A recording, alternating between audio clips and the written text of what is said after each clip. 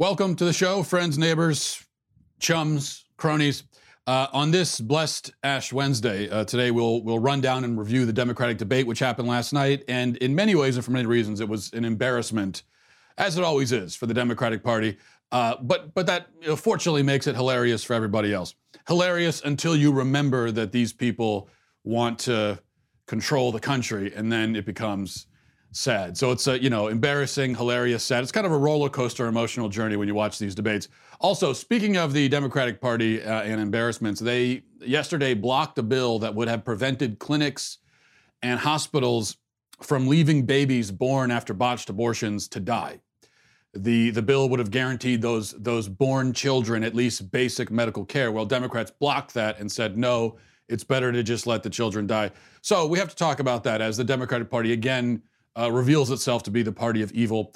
We'll discuss that. Also, 5 other news headlines worth knowing about. Plus, today I have the distinct honor of canceling The New Yorker. I'm going to officially cancel The New Yorker, and I'll explain why. First, a reminder that my book, Church of Cowards, officially went on sale yesterday. You can get it now. The response to the book so far has been very encouraging, and I appreciate everyone who's bought the book so far and reached out to me about it.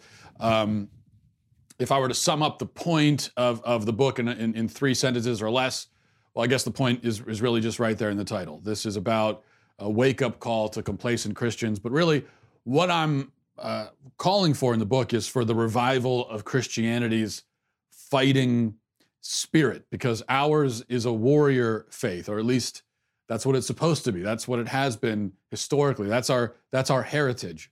And maybe we are not called to a physical fight, at least in this region of the world these days, but we are called to a spiritual fight, a moral fight. We can't shrink away from that, and we have been, though, for many decades now, and that's why I wrote the book. And that was more than 3 sentences, I suppose, but you can go to Amazon and buy it now, so please do that. All right, debate last night. I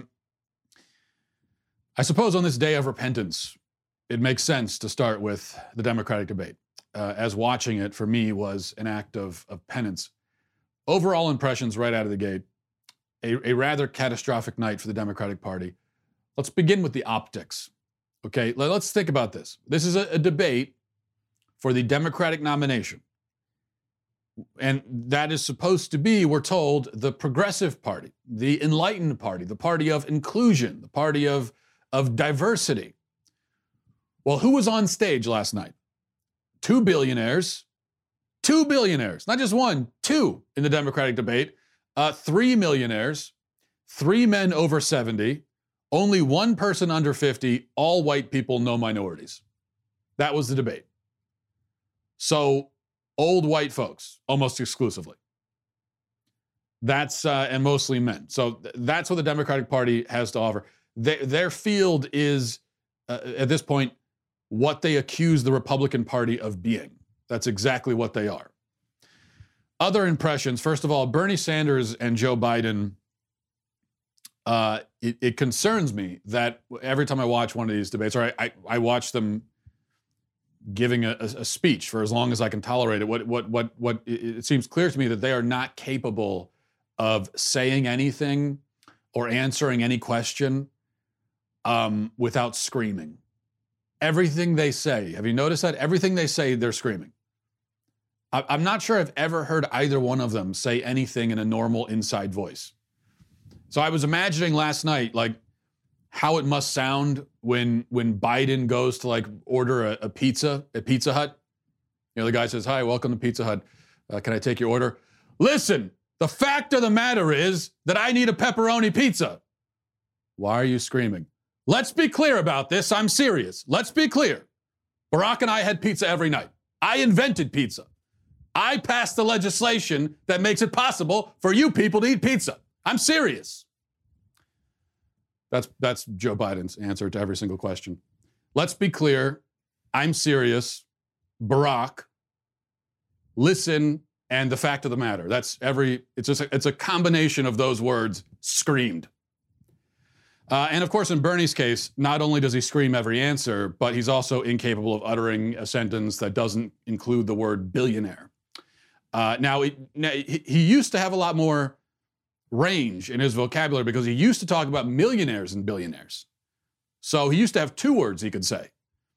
But then he became a millionaire, and so he doesn't want to rail against millionaires anymore because he is one. And so now it's just billion. Now he's limited to just 1 word. His method of arguing is to accuse anyone who disagrees with him of being a billionaire, which is very similar to the general sort of left-wing method of arguing, where normally they accuse anyone who disagrees with them of being a Nazi. Now Bernie's not opposed to using that method, but he prefers, for him to be a billionaire is worse than being a Nazi. So his comeback to everything always is, oh yeah, did the billionaires pay you to say that? And then he waits for the applause. Although last night it was interesting that the audience seemed to be stacked against him. So every time he went for the billionaire comeback, the billionaire diss, it solicited boos in the audience, which was interesting. But probably my favorite thing from Bernie last night was when he attempted to reach out to minority communities by promising to help them sell drugs. And that really did happen. That's something that he really did. And we'll play that clip for you in just a moment. But first, let's check in with our good friends over at Rock Auto. You know, the thing that always impresses me about rockauto.com when I go to their website, which I go frequently for our various car problems, which we unfortunately frequently have, is just the selection that they have there. They have seemingly everything you could possibly need. And it's extremely easy to navigate. You know, chain stores, the thing about the chain stores, you go there, they have different price tiers for professional mechanics and do-it-yourselfers. They're going to decide, you know, based on your experience level, how much they're going to charge you. Well, rockauto.com doesn't do that. Same price for everyone. It doesn't even require a membership or account or anything to log in. You just go there, you get what you need. rockauto.com always offers the lowest prices possible rather than changing price tiers based on what the market will bear. And so they're just going to give you low prices, great selection, and that's it. That's what you're getting. The rockauto.com catalog is unique, remarkably easy to navigate. Rockauto.com has everything from engine control modules and brake parts to tail lamps and motor oil and even new carpet. Whatever you could possibly need, they've got it there. So go to rockauto.com right now. See all the parts available for your car or truck. That's rockauto.com. Write Walsh in there. How did you hear about us box? So that they know that I sent you. All right, so Bernie Sanders was trying to appeal to minority communities, and his attempt to appeal to them was by promising that he would help them sell drugs. Listen to this. And I'll tell you what else we're going to do. We're going to provide help to the African American, Latino, Native American community to start businesses to sell legal marijuana, rather than let a few corporations control the legalized marijuana market. Yes, that's Bernie's minority outreach. He's gonna let them sell their drugs. Now, okay, I know the Democrats get the advantage of a double standard on racial issues and on all other issues, of course, but how is that not the most racist thing that any candidate has said through this entire election cycle and beyond? That's when he thinks of helping, you know, young black people and Hispanics, that Asian Americans. You know, this is what comes to mind.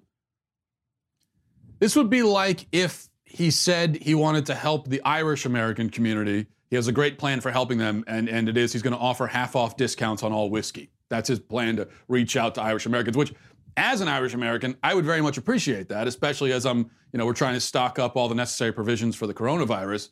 And it's very important, by the way, that you're prepared for that and you have all the whiskey you're going to need to get through it in case there is any disruptions in the supply chain of whiskey, or if you can't get to the store. But so I would appreciate that, but still, I mean, we can't deny it's pretty demeaning. But of course, the gaffe that everyone is talking about tonight is Biden making a rather startling claim about gun violence. Listen to this. But my friend to my right and others have, in fact, also given to the gun manufacturers absolute immunity. Imagine if I stood here and said we give immunity to drug companies, we give immunity to tobacco companies. That has caused carnage on our streets. 150 million people have been killed since 2007 when Bernie voted to exempt the gun manufacturers from liability. More than all the wars including Vietnam, from that point on. Carnage on our street. And I want to tell you, if I'm elected and I'm coming for you and gun manufacturers, I'm going to take you on and I'm going to beat you. 150 million people have died from gun violence in the past 13 years. That was the claim. 150 million people. That's half of the U.S. population. So what I learned last night is that half of the U.S. population is currently dead from gun violence, which I guess the bright side of that, I mean, if there can be a bright side to 150 million people dying, the bright side is that now fewer people will die from climate change. So when climate change kills us all in 10 years or 9 years or whatever it is, now there's just the devastation will in some ways be lessened by the fact that most of us will have already died from being shot. So, I mean, I'm trying to find a silver lining around that cloud, and that's the best I could do. Now, Elizabeth Warren, here's something that stood out to me. She launched into an attack on Bloomberg, and this seems to be her main focus is attacking Bloomberg for some reason, even though Bloomberg hasn't even contested, hasn't even been in the contest yet for any of the primaries up to this point. But she's very focused on Bloomberg. But there's something about this moment that really stood out to me. Watch this. You know, this is personal for me. When I was 21 years old, I got my first job as a special education teacher. I loved that job. And by the end of the first year, I was visibly pregnant. The principal wished me luck and gave my job to someone else. Pregnancy discrimination, you bet. But I was 21 years old, I didn't have a union to protect me, and I didn't have any federal law on my side. So I packed up my stuff and I went home. At least I didn't have a boss who said to me, kill it. The way that Mayor Bloomberg never alleged said that. to have said to one of his pregnant employees. Okay, now, of course, the story she's telling there about pregnancy discrimination is bogus, of course. It's been debunked, like almost everything else she says. She's a pathological liar. She can't help herself. She lies. It's a compulsion. She can't stop herself from doing it. She lies like she breathes. But that's not the part that was interesting to me. At the end of the clip there, she accuses Bloomberg of telling a pregnant mother to kill it, being the baby. Now, I don't know if Bloomberg said that or not. He denies it. Who knows? Sounds a little far-fetched, but maybe he said it. That's not the point. Here's my question. Why does she have a problem, Warren that is, with somebody suggesting that a woman kill her baby? Warren is radically pro-abortion. In fact, radically pro-infanticide, as we'll talk about in a few minutes.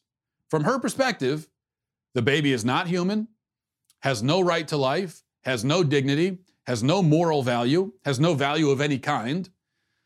Why shouldn't Bloomberg say kill it? What's the problem? What exactly is the issue? I mean, I know what the problem is, of course.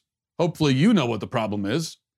But then again, I'm against killing babies in general. So, of course, I can be against that, against what he said, allegedly. But Warren is in favor of it. Not just in favor of it, but she believes that killing babies is not just that it's okay, but that it's a liberating act. It's an expression of a woman's autonomy and independence. So all Bloomberg was really suggesting is that this woman express her autonomy and independence. He didn't say kill it. He said express your autonomy. It was empowering. It was an empowering encouragement to this woman, not to be enslaved by the subhuman parasite in her body. From Warren's perspective, that's what it was. See, but it's hard to be consistent, to be intellectually consistent when you're pro-abortion, because it means that you have no basis, no reason to get upset about something like what Bloomberg is alleged to have said. But at the same time, you know that what he said, allegedly, is cruel and awful, so you want to be against it. You want to be outraged by it, but you can't be. Because to be outraged by it is to admit that killing babies is a moral outrage, which is exactly what you cannot admit. Speaking of morally outrageous, Bernie Sanders last night was again stumbling and bumbling around, trying to justify all the very nice and admiring things that he said about communist regimes like the one in Cuba or the one that was in communist or Soviet Russia. So I want to play a clip for you, not from last night, but from the night before at a town hall on CNN, where he's again going into the wonders of communist governments. And then we'll talk about it. Watch this. The response was when Fidel Castro first came to power, which was when? 59? Does that sound right? 59-60. Okay. You know what he did? He initiated a major literacy program. There was a lot of folks in Cuba at that point who were illiterate. And he formed the literacy brigade. You may read that. He went out and they helped people learn to read and write. You know what? I think teaching people to read and write is a good thing. I have been extremely consistent and critical of all authoritarian regimes all over the world, including Cuba, including Nicaragua, including Saudi Arabia, including China, including Russia. I happen to believe in democracy, not authoritarianism. But, you can't say China is another example, all right? China is an authoritarian country, becoming more and more authoritarian. But can anyone deny, the facts are clear, that they have taken more people out of extreme poverty than any country in history. Do I get criticized because I say that? That's the truth. So that is the fact. End of discussion. End of discussion, he says. Not really. We will discuss what he said in a moment. But first, checking in with ExpressVPN. It seems to me that using the internet without a VPN, it's a bit like going to the bathroom without closing the door. Which, if you're like me and you live through most of your early 20s by yourself, and you got very used to doing that, but then once there's other people around, you can't do it anymore. You're exposing yourself. Why would you allow yourself to be exposed in that way? Well, that's what it's like when you use the internet without a VPN. Did you know that your internet service provider knows every single website you visit, whether it's Comcast or Verizon, whoever you use? They know everything about you, basically. They know all of your internet activity. And what's worse is they can sell this information to ad companies and tech giants who will use your data to target you.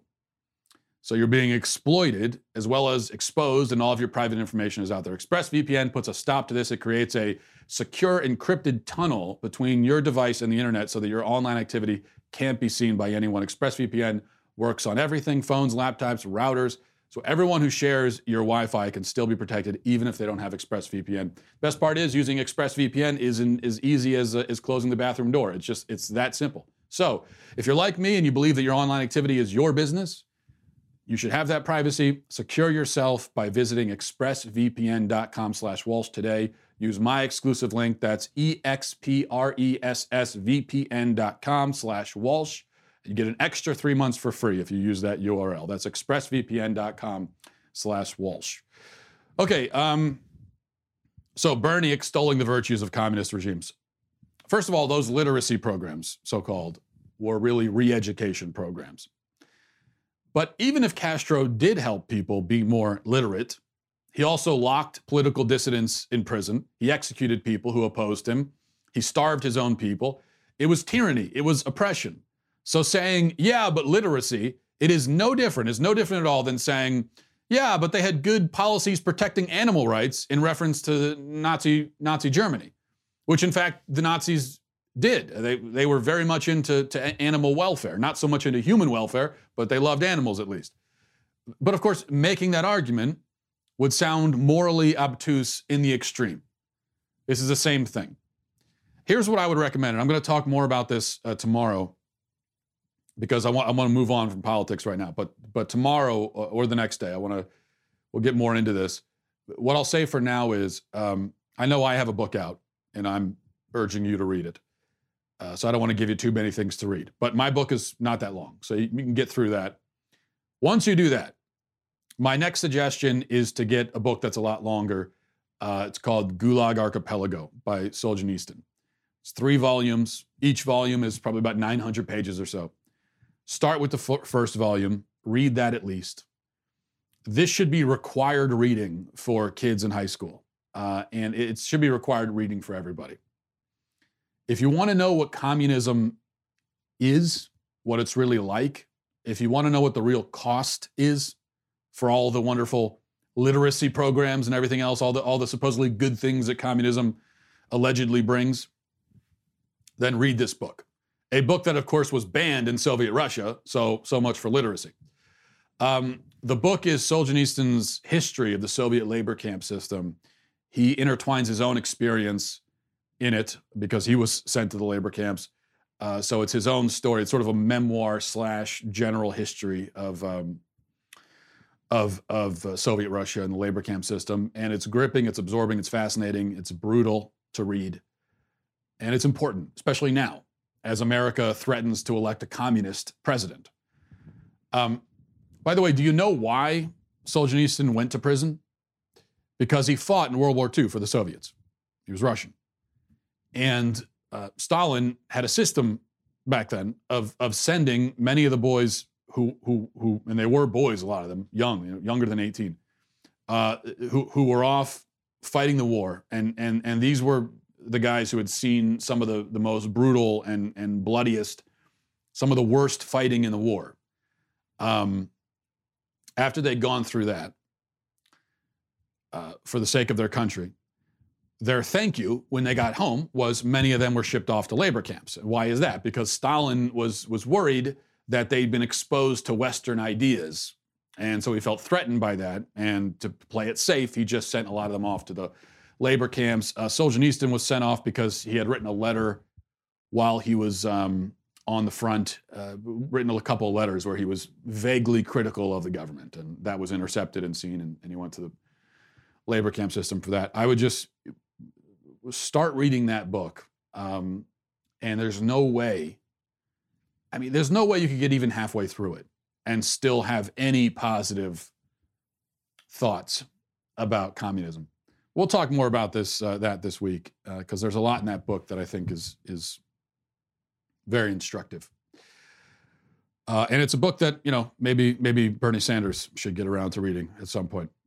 All right, let's check in with some news. We'll go through 5 headlines here that are worth knowing about. Number one, the CDC is now warning that an outbreak of the coronavirus in the U.S. is inevitable, and we should prepare for significant disruptions to our daily life. That's the words they're using. We're told, quote, it's not so much a question of if this will happen in this country anymore, but a question of when this will happen. Now, I've been a skeptic up until now. I've seen the media hype up these epidemics many times. I've seen so much unnecessary panic over so many things that I thought this was another one of those things. It appears I may have been wrong. This is the time when, the boy's crying wolf, and maybe there actually is a wolf this time. Now, I still think there's no need to panic. I still think we should keep in mind that the death toll of this virus has a lot to do with the fact that it started in China, where their healthcare system is falling apart. I mean, their hospitals are literally falling apart, are in shambles. So we're basing the death toll on that, the mortality rate we're basing on that. And so I think that's something we should keep in mind. It's also true, though, that the CDC doesn't generally say stuff like this for no reason. So perhaps it would make sense to take some precautions. In fact, my wife last night, we were talking about this, and she started buying supplies. We both agreed that, maybe you get, if the CDC is saying there may be some disruptions to your daily life, maybe disruptions in the supply chain, there's, if you're not able to get out of the house, if there's quarantines or something, then it makes sense to have some preservable food and stuff like that in the house. So my wife was buying a few things. She started buying freeze-dried meats. And I said to her, why can't we get regular meat and freeze it? And she said, because we have an extra freezer in the garage. And she said, well, if the power goes out. And I said, why would the coronavirus cause the power to go out? And she didn't really have a response for that, but that didn't dissuade her. So she got all that. I guess we're now preparing for the end of human civilization as we know it, which for the record, I still insist that human civilization is not coming to an end over this, but a little preparation is probably smart. Okay, number 2, a video that's gone viral out of the hellscape known as San Francisco shows a black man stealing cans from and attempting to assault an Asian man while a group of people stand around laughing. And the guy filming cheers it on and says, "I hate Asians." Watch this. Look, he's scared, OG. Crack his You hear that Get your That nigga made a good honey.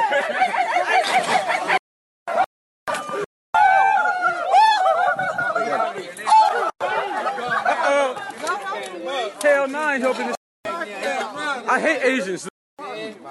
Now, I'm just looking forward to hearing from the only white people can be racist crowd on this one.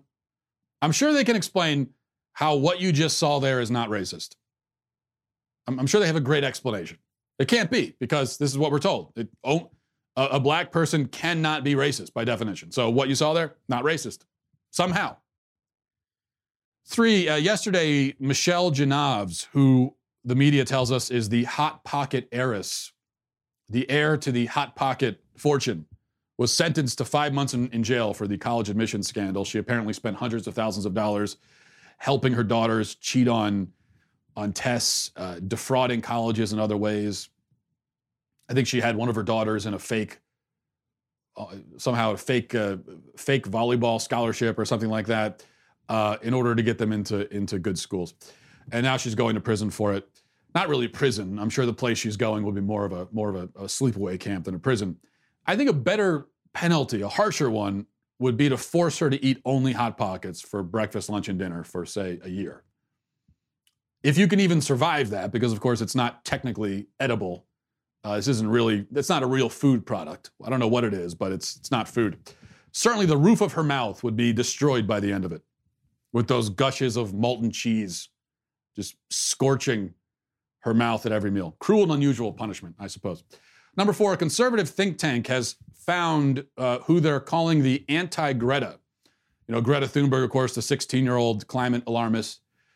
That's all over the media. Well, a conservative think tank went out and found their own blonde teenage girl. But this one is a skeptic of climate change. And now they're sending her out to make the case against climate alarmism. She's a 19-year-old German named Naomi. So this is great. This is really great, right? Conservatives have been saying for months that we shouldn't listen to teenagers on science, that teens are not science experts. And we were right about that. It's silly to use teenagers as mascots on an issue like this. And now what are we doing, I guess? We're turning around and finding our own teenage fake science expert. Here's an idea. Here's a different option. Maybe we should consider this. Maybe we could stop propping teenagers up as experts in anything. Maybe liberals could stop doing it. Conservatives can stop doing it. Because teenagers don't know anything. They're not experts in anything. They aren't authorities in anything. And if you as an adult are turning to a teenager for wisdom or insight into any subject at all, especially science, that is a symptom of your own rather staggering mental deficiencies. I mean, if you have ever heard a teenager say something, particularly in the issue, in the realm of science, and thought to yourself, wow, I learned something today. I never thought of that before. That tells you a lot more about you than it does about them. So maybe we could just stop doing this. Number 5, ABC is now working on a Bachelor spinoff, this one for senior citizens. The casting call on the website says, now casting seniors looking for love. Are you entering your golden years and looking for romance? The producers of The Bachelor are looking for active and outgoing single men and women in their golden years for a new exciting dating show. Now, I have to be honest with you. I have never seen 1 second of The Bachelor or any of its variants. I have no idea what the show even is. I've always vaguely wondered what happens on it. I've never cared enough to investigate. So I guess women are competing to be the one who gets to marry a guy, a random guy. Is that what it is? Is he rich or something? Why is it a prize? Well, anyway, speaking of mental deficiencies, I don't see how anyone with an IQ over, say, 45 could watch a show like this. But then when you consider the high ratings these shows get, that's a whole lot of sub 45 IQs out there. And these people can vote too. And if you can imagine. And that explains a lot about our about the state of our republic. I have said many times, and I do believe, that I would be in favor of automatically disenfranchising anyone who has ever watched an entire episode of a show like The Bachelor. You lose your voting rights permanently. I would be totally in favor of that. If only a candidate would have the guts to suggest a policy of that sort. But of course, no candidate would do that, because every political candidate, they love the idea of dumb people voting, because dumb people are a lot easier to manipulate. All right. So moving on Tuesday, Democrats in the U.S. Senate blocked a bill that would have required clinics and hospitals to provide basic medical treatment to infants born alive after botched abortions. Democrats tried to position the Born Alive Abortions Survivors Protection Act, which is what it was called, try to position it as a radical assault on the bodily autonomy of women, an intrusion of the government into medical decisions, but it was nothing of the sort, of course. You can read the text of the bill. Despite the histrionics and the claims from people like Senator Gillibrand, who went on CNN and said that the legislation would harm women, despite all that, all the act would have done is prohibit abortionists from leaving infant children to die after they're born after a failed abortion. There is no clump of cells dodge available here. The humans in question are infant children, born, fully developed, living, breathing, outside the womb. Democrats have now declared that even they aren't worthy of legal protections. Even they apparently have no moral value. Now, as always, the pro-infanticide Democrats have the full support of the media, so CNN, with no hint of irony, actually in an article yesterday, called babies born after abortions fetuses. I believe the phrase they used was a fetus that was born. That's a baby that survives an abortion, a fetus that was born. And they distinguish in the article, the fetus that was born from a newborn baby. They're saying those are two different things. According to CNN, a newborn baby is a child that's born alive on purpose because the mother wants the child. And a fetus that was born is a child that was born accidentally, despite the wishes of the mother. So the humanity of the baby, even outside of the womb, depends entirely on the mother's desires. And this is what pro-abortion people have been saying for a long time. They've been very explicit about it. If you ask them and you say, well, when does life begin? They'll say, life begins when the mother wants. The humanity of the child is relative to the mother's wishes and desires. And now we're being told that logic extends even beyond the womb. Now, it was argued that this bill was unnecessary because babies so rarely manage to survive abortion, so it's just an unnecessary bill. We don't need to do this. Well, if that's true, then first of all, why oppose it? And why claim that it's an attack on women's rights? So you can't have it both ways. Either it's an unnecessary, redundant bill, or it's a terrible assault on the rights of women, or neither of those things. Of course, it's neither of those, but it can't be both of those things. And in any case, the claim is not true. This does happen. Hundreds of children have died after surviving abortion attempts, and those are just the ones we know about, because there are only a few states that report that kind of information. And even there, you're relying on the abortion clinics to honestly report what happened. So just based on the very limited sample that we know about, it's clear that it has happened hundreds of times. So those are hundreds of infant children who were left to die and could have been saved. The current law does not protect those babies. Now, the current law does allegedly prevent abortionists from actively killing the babies who are born after a botched abortion. Although we know that even that happens. Kermit Gosnell did it for decades, killed hundreds of babies directly, and was able to do it for decades in the middle of a major American city without being stopped. But allegedly the law stops that. But the law does not require that doctors hospitals, clinics provide basic medical treatment to the babies. So what they can do is just set the baby aside and let the child die. And that is what they do, in fact, do, and now can continue doing. It's also worth noting that Democrats blocked a bill yesterday also that would have outlawed abortion after 20 weeks gestation.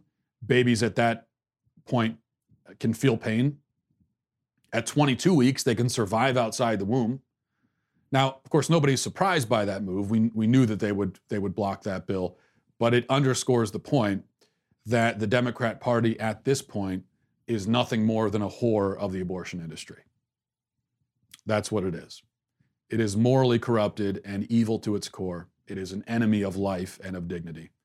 And if you are a decent person, you just cannot associate yourself with it. You can't be a Democrat. You can't vote for Democrats if you're a decent person who cares about human life and dignity. I'm not saying you have to be a Republican. Not at all. It's just, you can't be a Democrat, though. All right. Now, for today's daily cancellation, it is my great pleasure, in fact, to cancel The New Yorker. The New Yorker today posted a cartoon on Twitter that is leading to me now canceling The New Yorker. And when I say cancel, I don't mean canceling my own subscription. I don't have a subscription. I'm saying that The New Yorker in general is canceled now by decree, by me. So take a look at this cartoon. If you're listening on iTunes, can't see it. It's a 4-panel comic. The first panel shows a guy in the wilderness, and he says, "Oh no, it's getting cold and dark." In the next panel, he sees another guy, Mark Zuckerberg, and he says, "Thank God, another hiker, Mark Zuckerberg, can you help? I'm lost." And then Zuckerberg says, "Okay." And then Zuckerberg says, "Here are a few options. One of them is accurate. The others could be misinformation. I'll let you decide." And then in the final panel, you see his helicopter, Zuckerberg's helicopter in the background, and he says, "Well, this is me. Bye." Which, that part's kind of funny. And then I guess he leaves the guy in the wilderness as he goes away in his helicopter. Now, the point here is rather obvious. This is a criticism of Facebook's refusal to do fact checks on political ads and on other content, and their refusal to disallow the content that is not, in their opinion, truthful. The left thinks that Facebook should be performing this kind of fact-checking function on the content, mainly because the left hopes and assumes that if Facebook does fact checks, all of the right-wing content, all the pro-Trump content, all that stuff will summarily be banned because all of that is false, they think. So in this analogy, we, the helpless social media consumer, the average Facebook user, we are like wanderers in a cold wilderness, fearful, lost, darkness is closing in, and Mark Zuckerberg is the guide who can show us the way into the light and the warmth. And that is apparently how the New Yorker sees our relationship to billionaire tech moguls, which is very interesting. They see the billionaire tech mogul as this guide in the wilderness that can save our lives. We must cling to them. Show me the way, Mark Zuckerberg. That's how they see them, yet they hate billionaires. They think billionaires are evil. But they also want billionaires to decide what's true and not true, and to moderate our access to content according to the billionaires' opinions about what's true and not true. So they hate billionaires, but they also see billionaires as the only ones who can rescue us from certain death in the forest of confusion. Now, this is all nonsensical, of course. It is not Facebook's job to decide what content is true. It's not their job to evaluate political ads or political content for its adherence to the truth. Why would you trust Facebook with that task? Why would you trust Facebook any more than you would trust whoever created the content to begin with? I'm not saying you should automatically trust either one. You shouldn't. That's the point. Yes, you should make up your own mind. So in this case, in this particular wilderness of the internet, you should be given options and you can make up your own mind. You shouldn't want the billionaire in the helicopter to rescue you and make it easy. In fact, when it comes to deciphering this stuff, and deciding what's true and not true, it is better for the hiker to make up his own mind. because the other option is to trust Mark Zuckerberg blindly and to go wherever he points. And that would be foolish. So this is a very dumb cartoon. And a very, not just a dumb point, but one that contradicts what we normally hear from places like The New Yorker. And that is why The New Yorker is now canceled. All right. Got a bunch of email also. I think we'll save this email for tomorrow. So people chiming in on the issue of student loans, challenging my position that I expressed yesterday, which is that when looking for the villains in the story of the student debt crisis, I think one of the primary villains are the employers who have created, in many ways, this artificial need for degrees. And anyway, a lot of people disagree with me on that, and I'll read those emails tomorrow. MattWalshShow@gmail.com. MattWalshShow@gmail.com. We'll wrap it up there. Thanks for watching, everybody. Church of Cowards in stores now. Godspeed. If you enjoyed this episode, don't forget to subscribe. And if you want to help spread the word, please give us a 5-star review. Tell your friends to subscribe as well. We're available on Apple Podcasts, Spotify, wherever you listen to podcasts, we're there. Also, be sure to check out the other Daily Wire podcasts, including The Ben Shapiro Show, Michael Knowles Show, and The Andrew Klavan Show. Thanks for listening. The Matt Walsh Show is produced by Sean Hampton, executive producer Jeremy Boring, supervising producer Mathis Glover, supervising producer Robert Sterling, technical producer Austin Stevens, editor Danny D'Amico, audio mixer Robin Fenderson. The Matt Walsh Show is a Daily Wire production, copyright Daily Wire 2020. Hey everyone, it's Andrew Klavan, host of The Andrew Klavan Show. Chaos, madness, tyranny, and stupidity. And that's just at the Democrat debate. We'll talk about that, plus the mailbag, so all your problems will be solved on The Andrew Klavan Show.